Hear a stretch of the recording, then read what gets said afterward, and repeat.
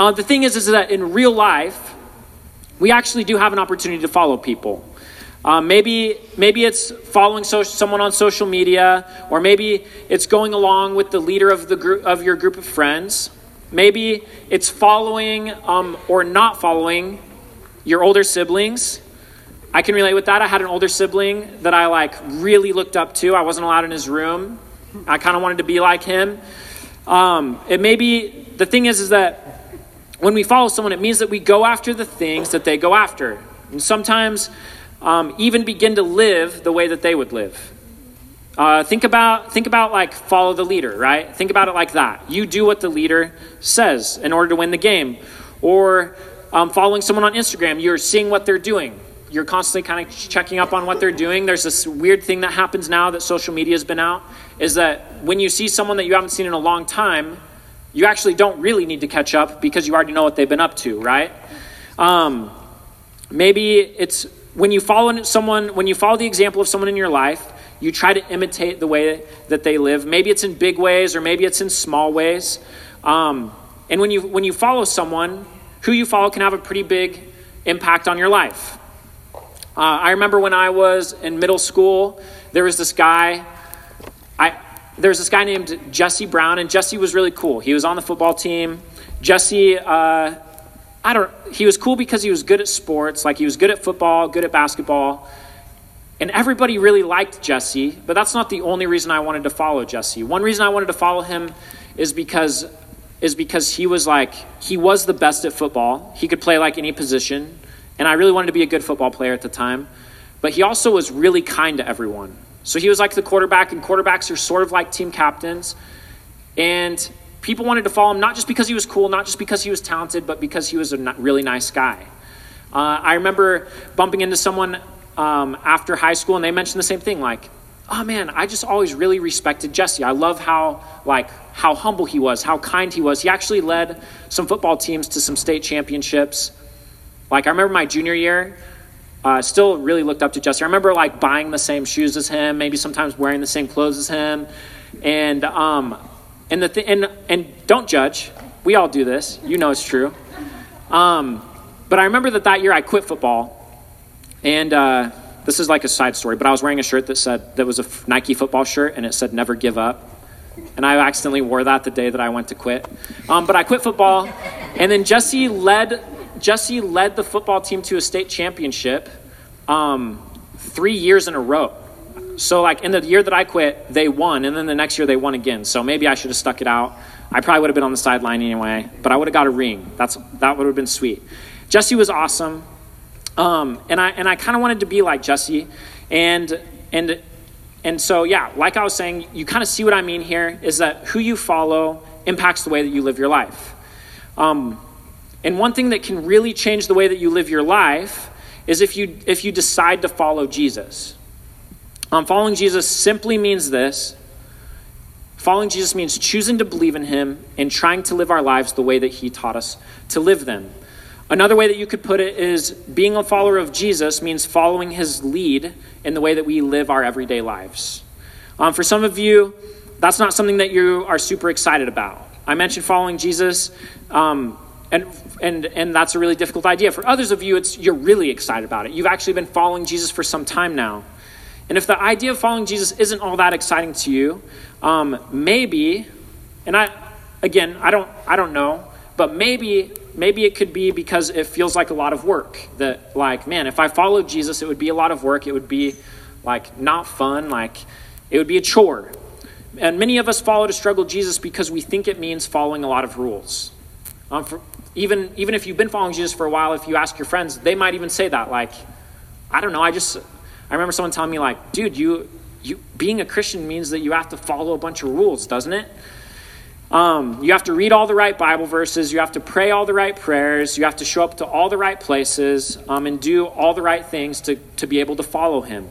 And if that sounds like a lot of work to you, that's because that is a lot of work. Trying to do all the right things is a never-ending cycle. We try to do what's right, but then because we're human, we mess up. I've been there. Maybe you've been there. And then when we mess up, we feel like we don't measure up. And then maybe if you're like me, you feel like maybe you can't follow Jesus after all, because there's a standard, and maybe you feel like you can't measure up. Maybe you've been there. The problem is that when we look at following Jesus like that, it makes us want to quit. When following Jesus becomes a chore, or when it feels like if we mess up, we can't follow him, it makes us want to give up. Because if we're going to follow him, we're just going to mess up anyway. And so if we're going to mess up and we're not able to follow him, then what's the point in even trying, right? So, the reason that I think that this series is important is because personally I've experienced that following Jesus is the best decision that you can make. It's something that it'd be a huge bummer for you to miss out on following Jesus because of a misunderstanding.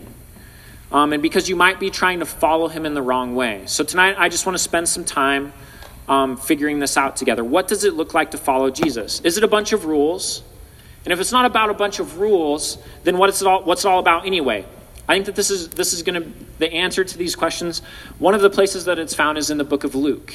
The Bible's made up of the Bible looks like one book, but it's actually many books. It's 66 books. Luke is one of the books that are in this library of books, and there's a guy named Luke. He wrote this book, and this is one of the stories that he writes. It's about two women, and they're from two sisters from thousands of years ago. They're trying to figure this question out themselves. What does it mean to follow Jesus? What does it really mean to follow him? And the story, these two sisters are named Mary and Martha. And I just want to read this story to you guys here. It says, as Jesus and the disciples continued on their way to Jerusalem, they came to a certain village where a woman named Martha welcomed him into her home. Her sister Mary sat at the Lord's feet, listening to what he taught. But Martha was distracted by the big dinner she was preparing. She came to Jesus and said, Lord, doesn't it seem unfair to you that my sister just sits here while I do all the work? Tell her to come and help me. But the Lord said to her, Dear Martha, you are worried and upset over all these details. There is only one thing worth being concerned about. Mary has discovered it, and it will not be taken away from her. So here are two followers of Jesus with two very different ways and ideas of what it looks like to follow him. And for Martha, it was all about the work. She really wanted to prepare and work and show that she was dedicated by preparing this dinner. She was focused on doing things to show her love for Christ. And then there was Mary. And for Mary, it was more about her relationship with Jesus. Instead of trying to do more or work harder, she just sat and she listened. She spent time with him to show her love and dedication. Instead of doing things with Jesus, she spent time with him to show her love and dedication. And I actually think that Jesus probably really appreciated Martha, preparing this dinner for him, doing these awesome things. And I think the same is true for us. When we do things for Jesus, I really believe that Jesus appreciates it. I think Jesus is rooting us on when we're doing the hard things for him. I don't think that Martha was doing anything wrong. I actually think she was doing something really important, and that was doing things for Jesus. But for Mary, following Jesus was about a relationship, and Jesus valued her heart for a relationship the most. So he appreciated what Martha did, but he valued Mary's desire to have a relationship with him the most. So he didn't want Martha to lose out on a relationship because she was so busy doing things for him.